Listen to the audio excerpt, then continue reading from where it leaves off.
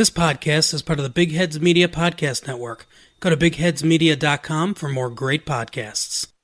Swinging a line drive, left field, Benintendi coming on, dives, and did he make the catch? He did! He got it! Here we go. It's time to party. Right here. 3-2. High and He crushed it! It's a grand slam! Swing and a miss, strike three, it's over! The Red Sox have won the World Championship! Welcome to Benny and the Bets podcast. Can you believe it? Here's your host, Terry Cushman.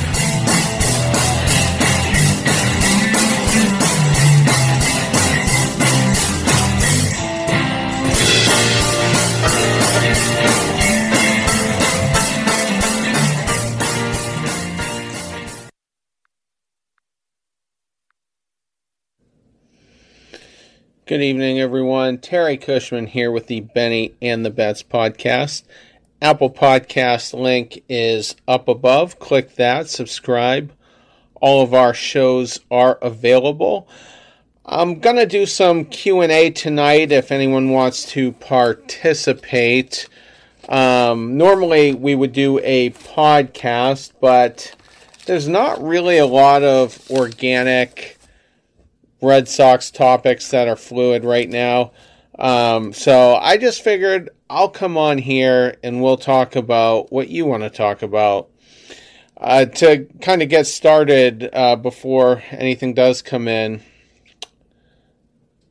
or let's just go right now. Kyle asks if I believe there's going to be a strike before New Year's Eve. No, I don't think that. I think a lot of the contract situations got resolved. I don't think some of them are... I don't think some of the new rules coming out everyone is crazy about, but MLB seems to be willing to flex at the union's discretion. Case in point, earlier this year, they were talking about implementing the pitch clock, and then MLB reneged on that. So there might be a little bit of tension over that, but I don't think a strike will happen this year. If it does, it'll be in, I think, 2022 or 2023 when the new contract negotiations will take place. Red Sox 7853 asks me if JD Martinez will be back. I feel he will. I've talked about this at length in the past. Basically, we've all seen his defense be complete crap, and especially in the last month. So I think it would be a huge stretch for any National League team to take a chance on him at big money, especially where he has some health concern as well. His back was an issue at some points this year. He had a foot injury previously, which led to his contract being restructured. So I just feel like if you take the whole National League out of the JD sweepstakes, who's left? The Yankees are already over the luxury tax. I don't think they would be in play. They have to start looking at extending Judge, Sanchez. Gleyber Torres probably a little ways off, but those are some guys that they're going to prioritize. I don't think the Astros will go there again. They get great value on certain guys. Michael Brantley, a 2-year, $32 million deal. Just absolutely brilliant. I think they would make another move like that versus signing JD. I don't think the Rays would be in play.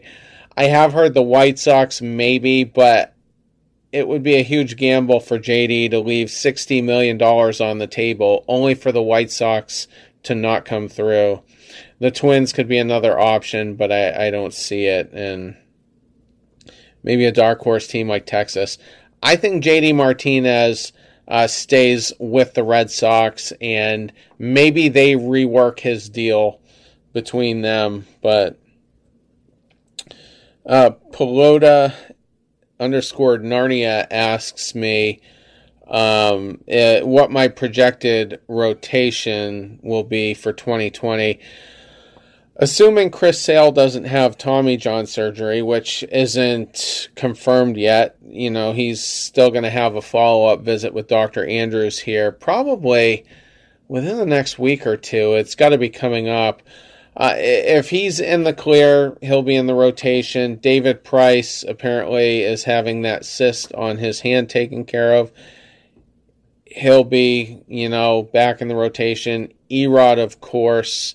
Nathan Eovaldi, I'm assuming they're going to basically plan to start him in the rotation.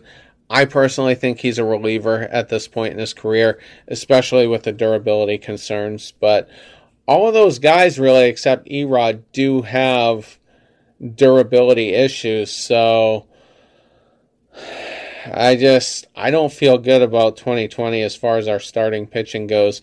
A little more optimistic with the bullpen, with the resurgence of, or I should say the emergence of Darwin's and Hernandez. And, Josh Taylor. We have Brandon Workman for another year. We also have some high-end prospects that should eventually make it back. So, bullpen, not so scary. Rotation scares the crap out of me. Rick Porcello should not be back, but there is a sizable faction of Red Sox Nation that wants Rick Porcello back because of the value, the fact that he can go 200 innings a year, stays off the DL. I'm not a huge proponent of that because I think we need to bring in, at a minimum, a Jake Odorizzi type guy who can kind of make a difference in the rotation. And if Sale and Price are having some issues, he can kind of pick up their slack and carry the rest of the rotation with Erod and whatnot. Rick Porcello has all he can do to carry himself. So I don't think Rick Porcello is a good move at this point, and I'd like to shake up the chemistry a little bit. I think that was kind of an issue. Things got a little stale this year.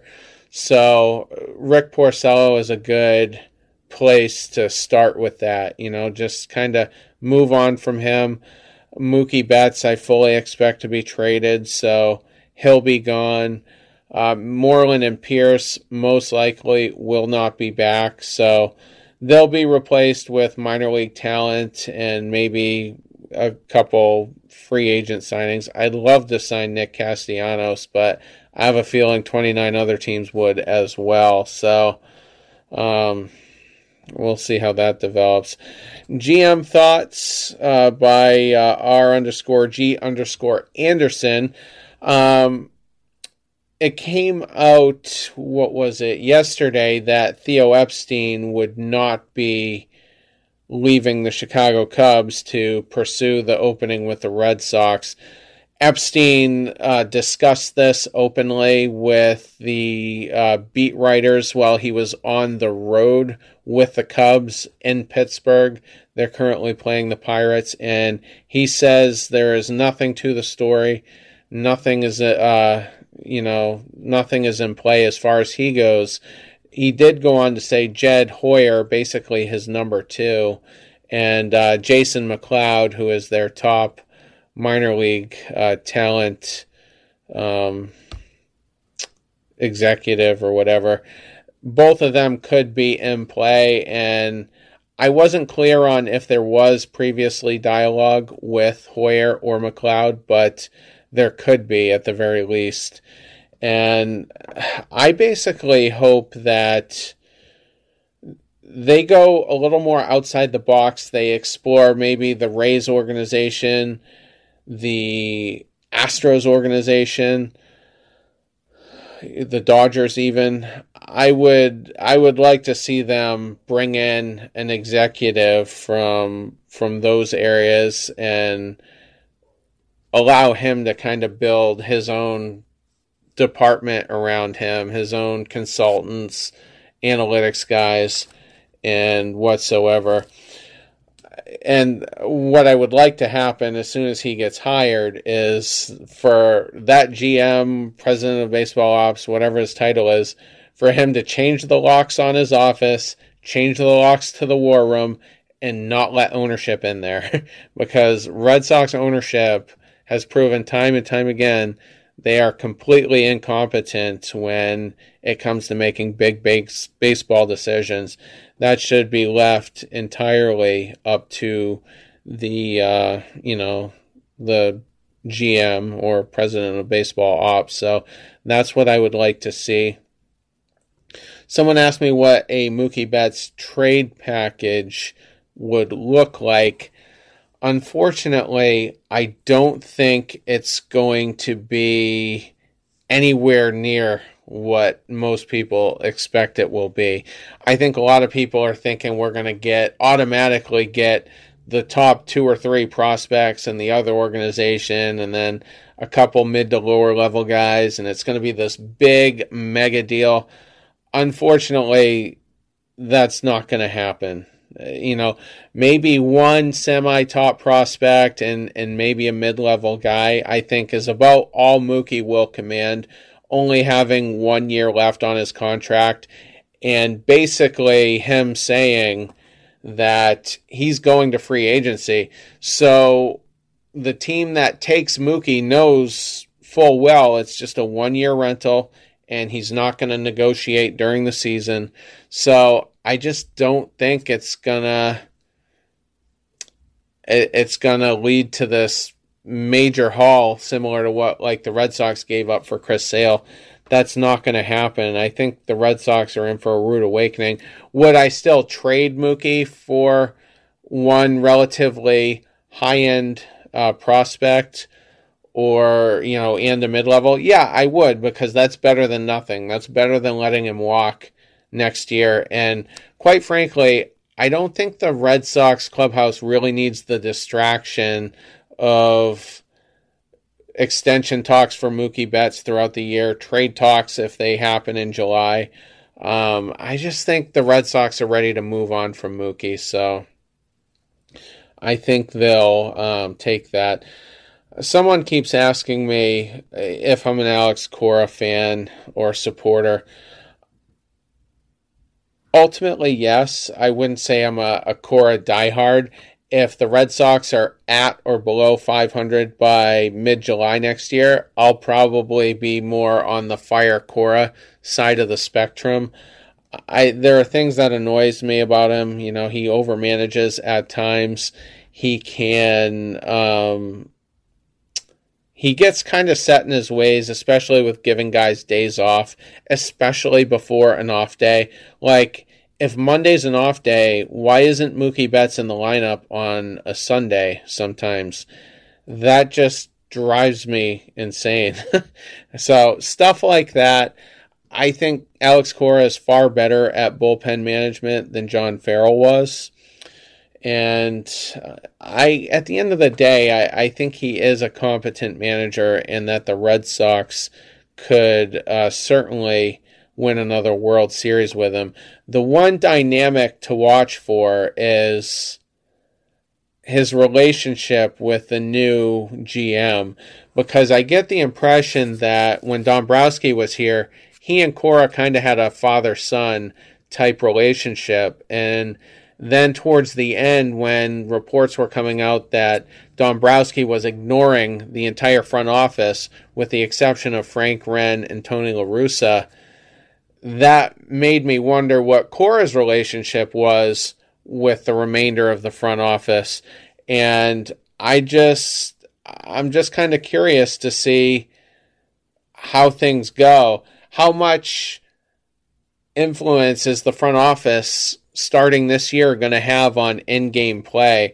Will it be entirely Alex Cora's team as it has been, or will he have to kind of let the analytics guys kind of weigh in and make some of the decisions? So tons of new dynamics. I hope that Cora, I don't like it when front office guys get in the way. I would rather have the manager make the decisions and whatnot. That's what you're paying him for. And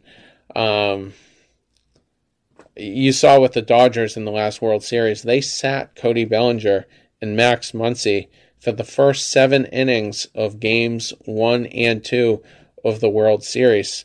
That's insane. I don't care if Cody Bellinger is slumping. He's in my lineup for all 9 innings of a World Series game. So I don't want the Red Sox to go that route. And we'll see.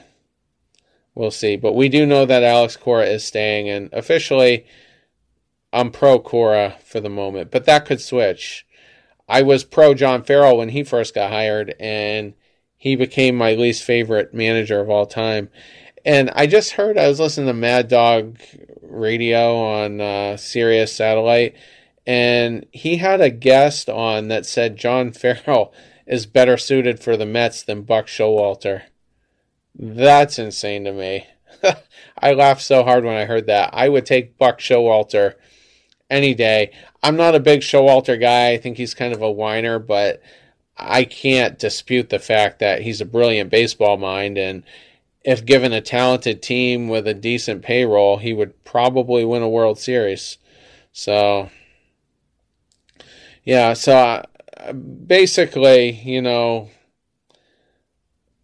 with the playoffs coming up, I'm not going to give any, I'm not going to make any picks right now because I'm going to save that for next Wednesday's show, but I will say that the National League is completely wide open.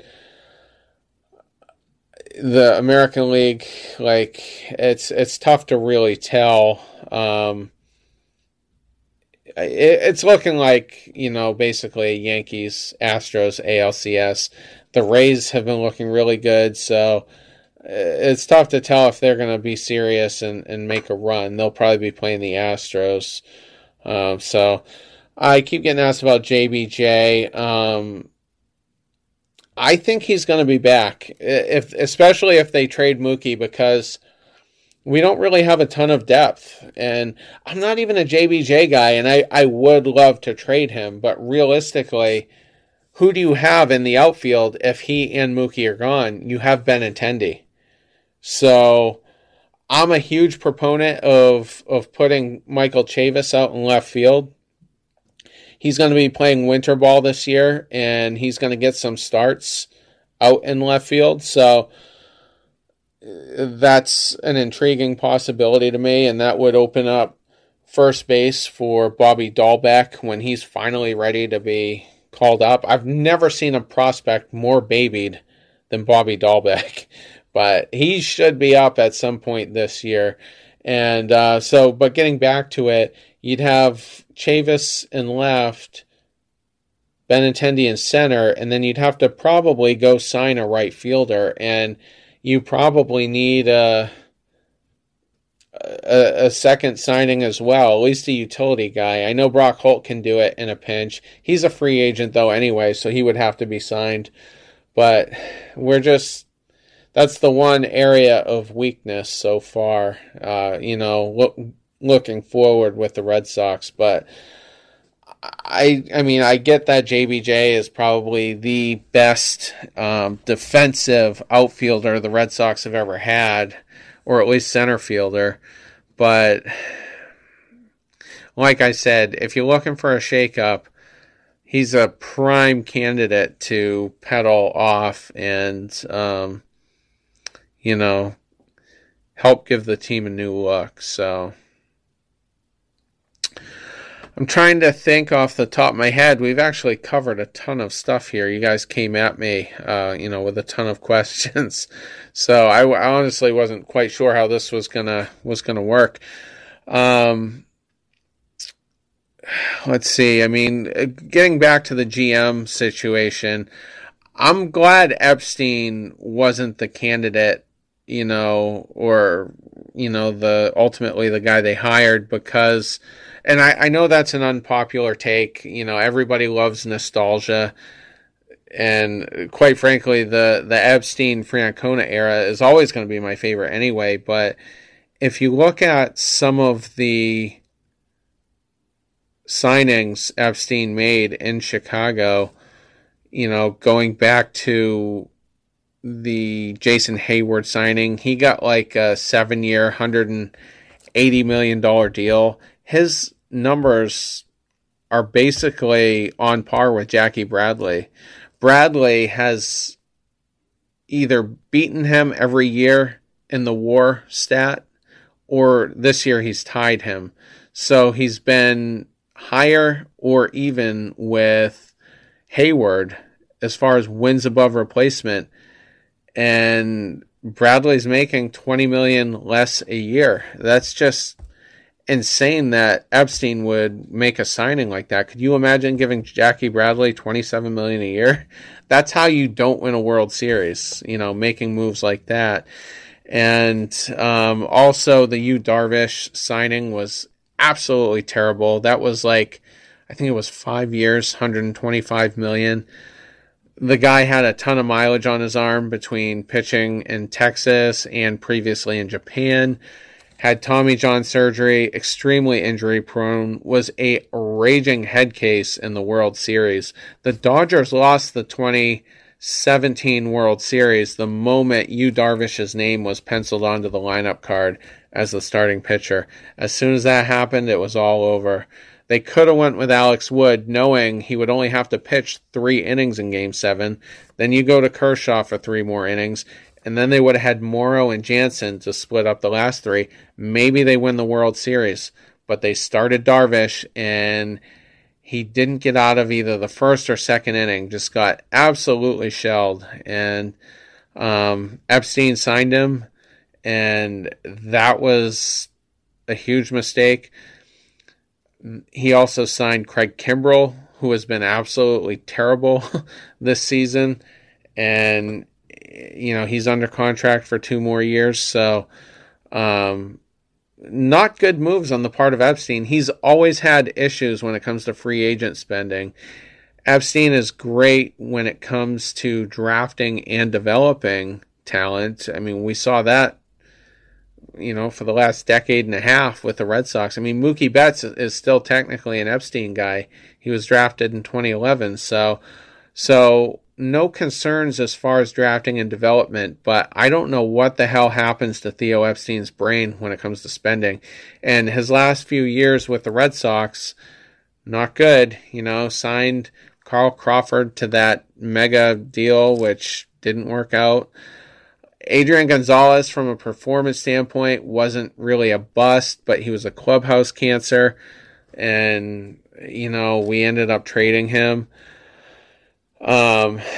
Basically, he re-signed Beckett, which thank goodness the Dodgers took, because that was going to be a bad contract. The Lackey signing wasn't good until 2013 after he had Tommy John.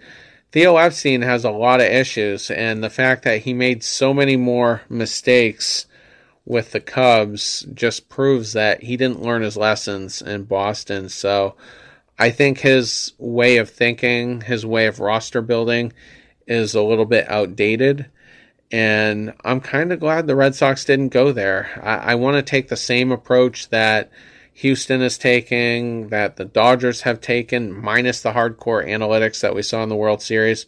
There's no denying they've built a great roster. They just need to keep the analytics guys away from the actual in-game,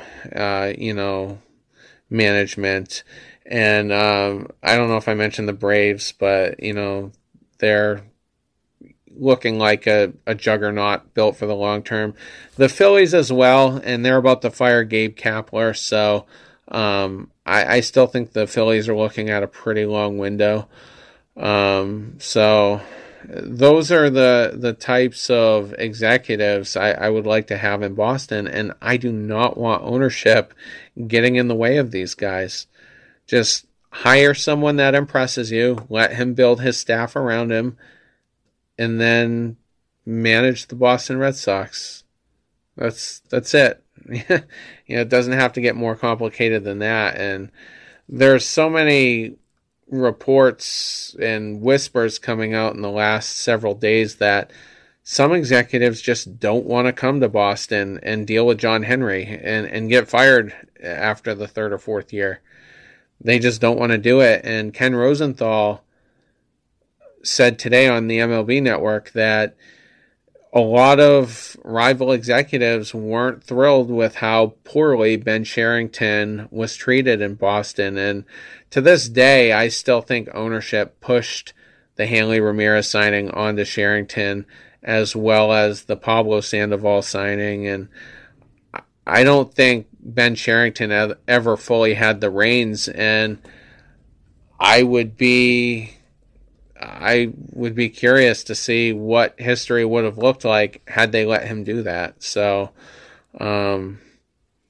that's kind of what, I'm hoping happens in the future. Just ownership just stays out of it. And I mean, Dombrowski, thank goodness he got fired. So I guess, Dombrowski haters can't be choosers, but the way the Red Sox won the 2018 World Series was in a way like no one's ever seen before.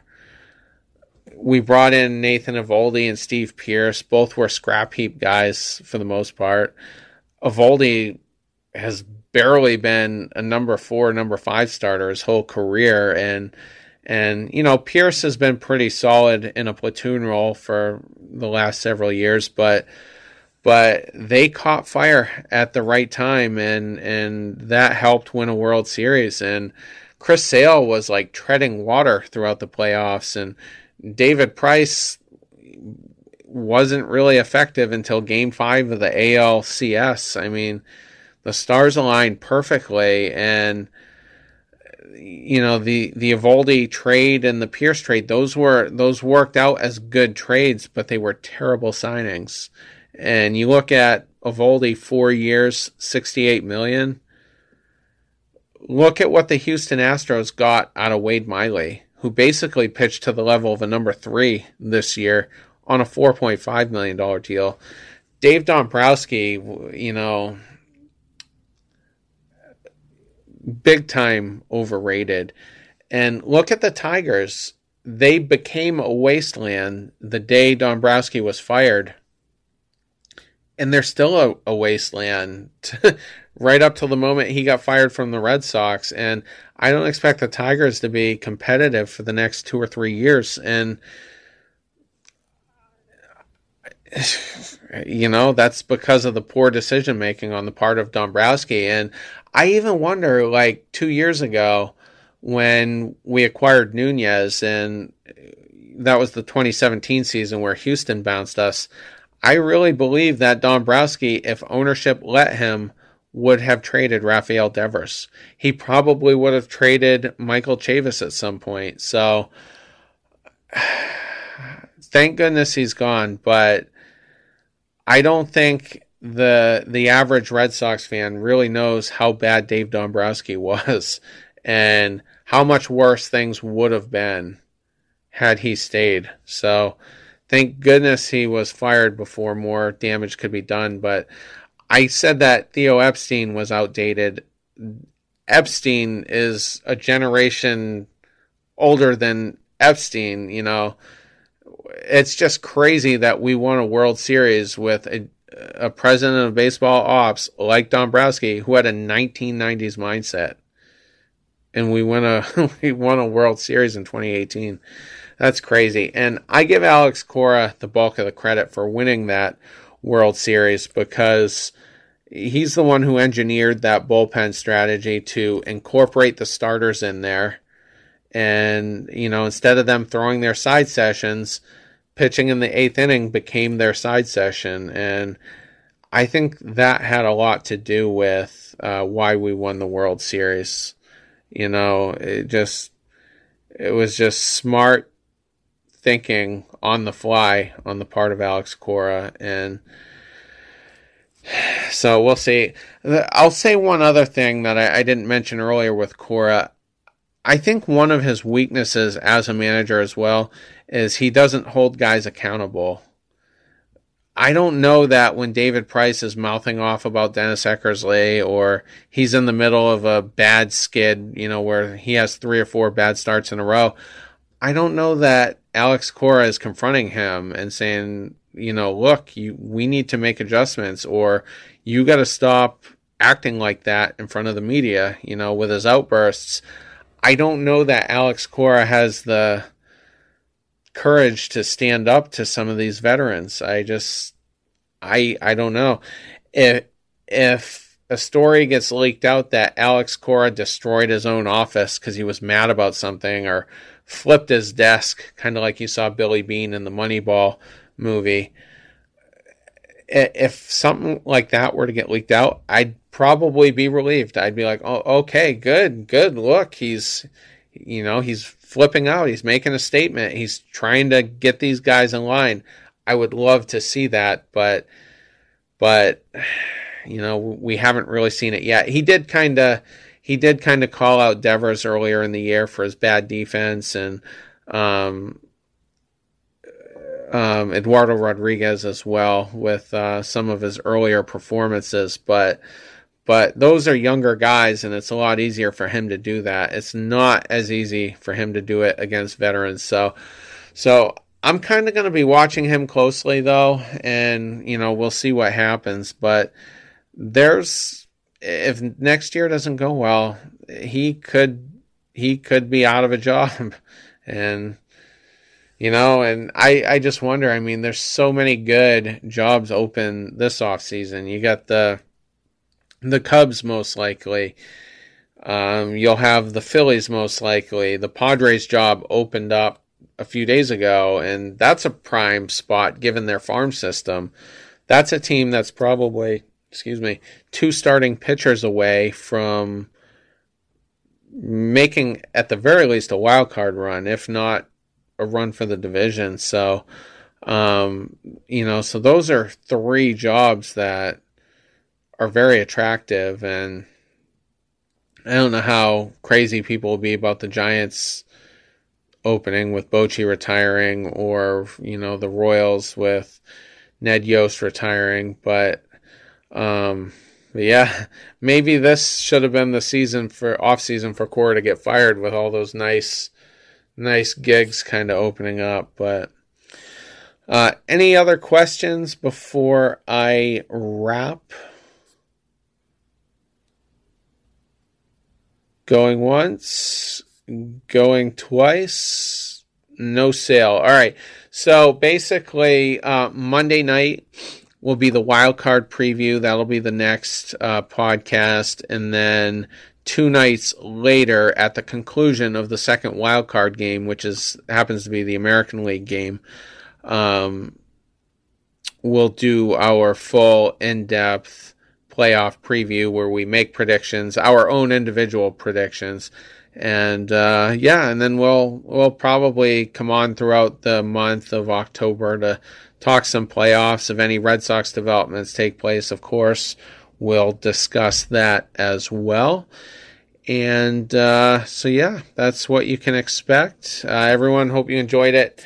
Have a good night and a good final regular season baseball weekend as well. Take care.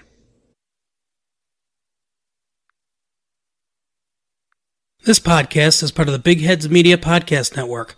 Go to bigheadsmedia.com for more great podcasts. Swinging a line drive left field. Benintendi coming on, dives, and did he make the catch? He did. He got it. Here we go. It's time to party. Right here. 3-2. He crushed it. It's a grand slam. Swing and a miss. Strike 3. It's over. The Red Sox have won the World Championship. Welcome to Benny and the Bets podcast. Can you believe it?